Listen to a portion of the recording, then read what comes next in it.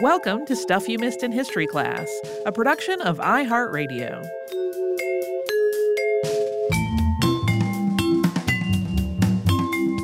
Happy Friday. I'm Tracy V. Wilson. You're so sing-songy. I'm Holly Fry. I don't know why I felt like I needed to sing a song. Maybe because it's Friday. I love it. Friday feels the same as all the other days, so I don't know why.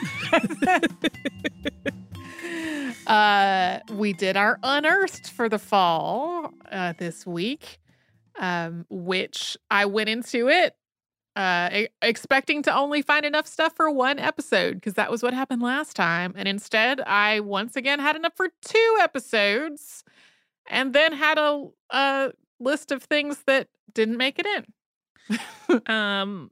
Did you have a favorite out of this one?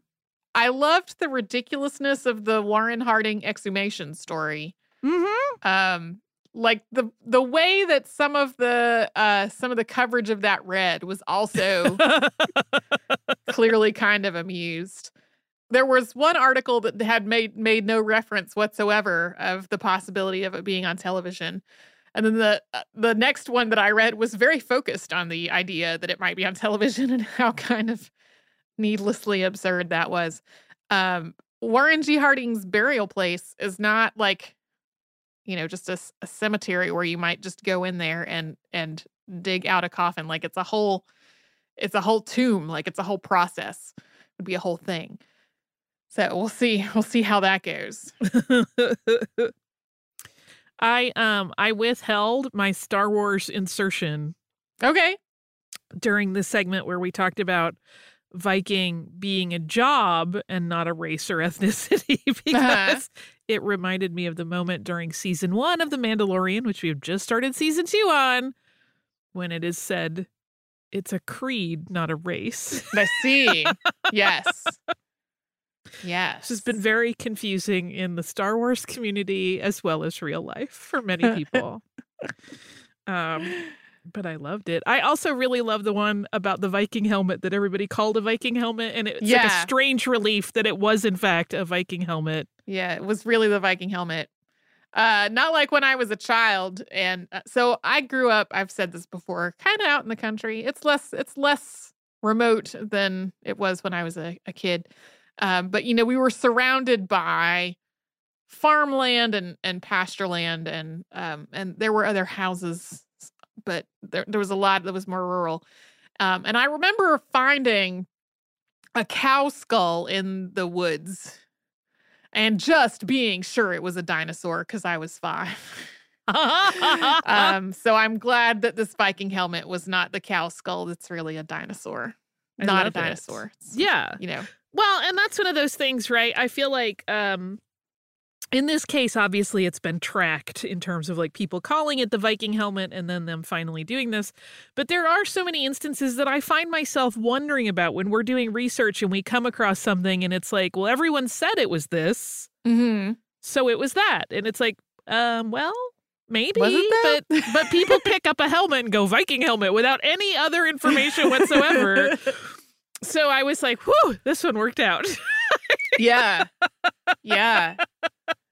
One of the things that I came across while I was doing the research for this that I did not wind up putting in was a thing about whether the Norman conquest affected people's diets. Because we know that the Norman conquest affected all kinds of things. Right.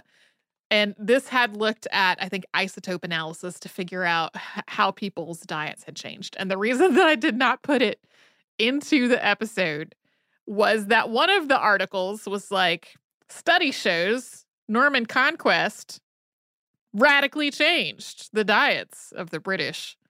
And then the other article was like, study shows Norman conquest didn't affect diet of British much at all. And I was like, wait, okay. I can read the original paper, but also like it's a little more technical than I can really be the person authoritatively resolving those 2 headlines. Right. Did you accidentally stumble upon a scholarly rivalry? Maybe so.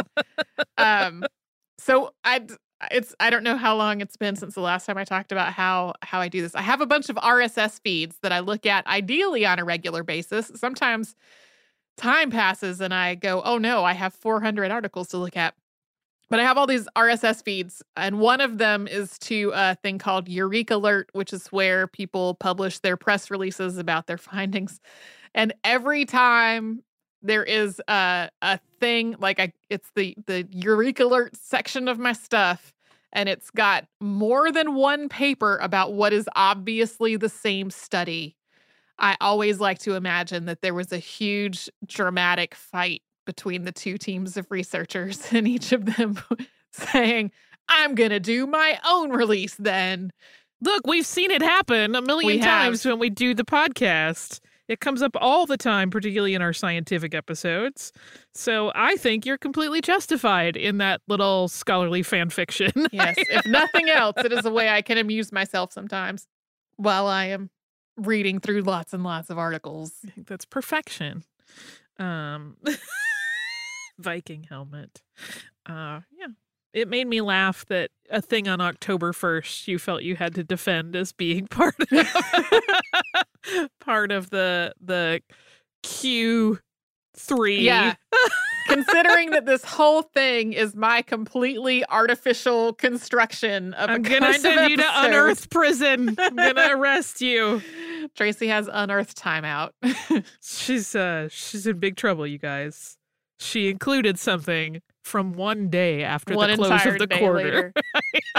Well, another thing that was funny is that the thing that we ended part 2 with was the latest discovery of a sword in a lake.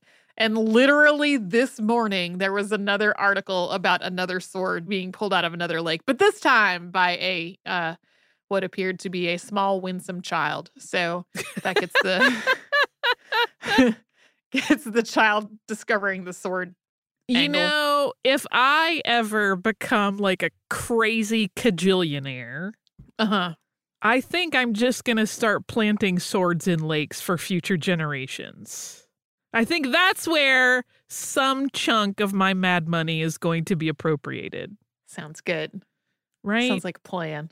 Yeah. I mean, I'll have to go through a million different, steps to make sure. It would be really hard to trace it back to me because I don't want anyone to ever solve the mystery of this specific kind of sword and why it's found the world over in lakes. That's my plan if I become a cajillionaire one day. Okay. Sounds good. Sounds like a plan. Seems like a good place to wrap our behind the scenes. I feel like we are a little punchier than usual this week. It's been kind of a time. Whoosh, whoosh. Anyway, yeah, if you'd like to write to us, we're at historypodcast@iheartradio.com. We hope you're enjoying the show. Whatever you've got coming up this weekend, I hope it goes well.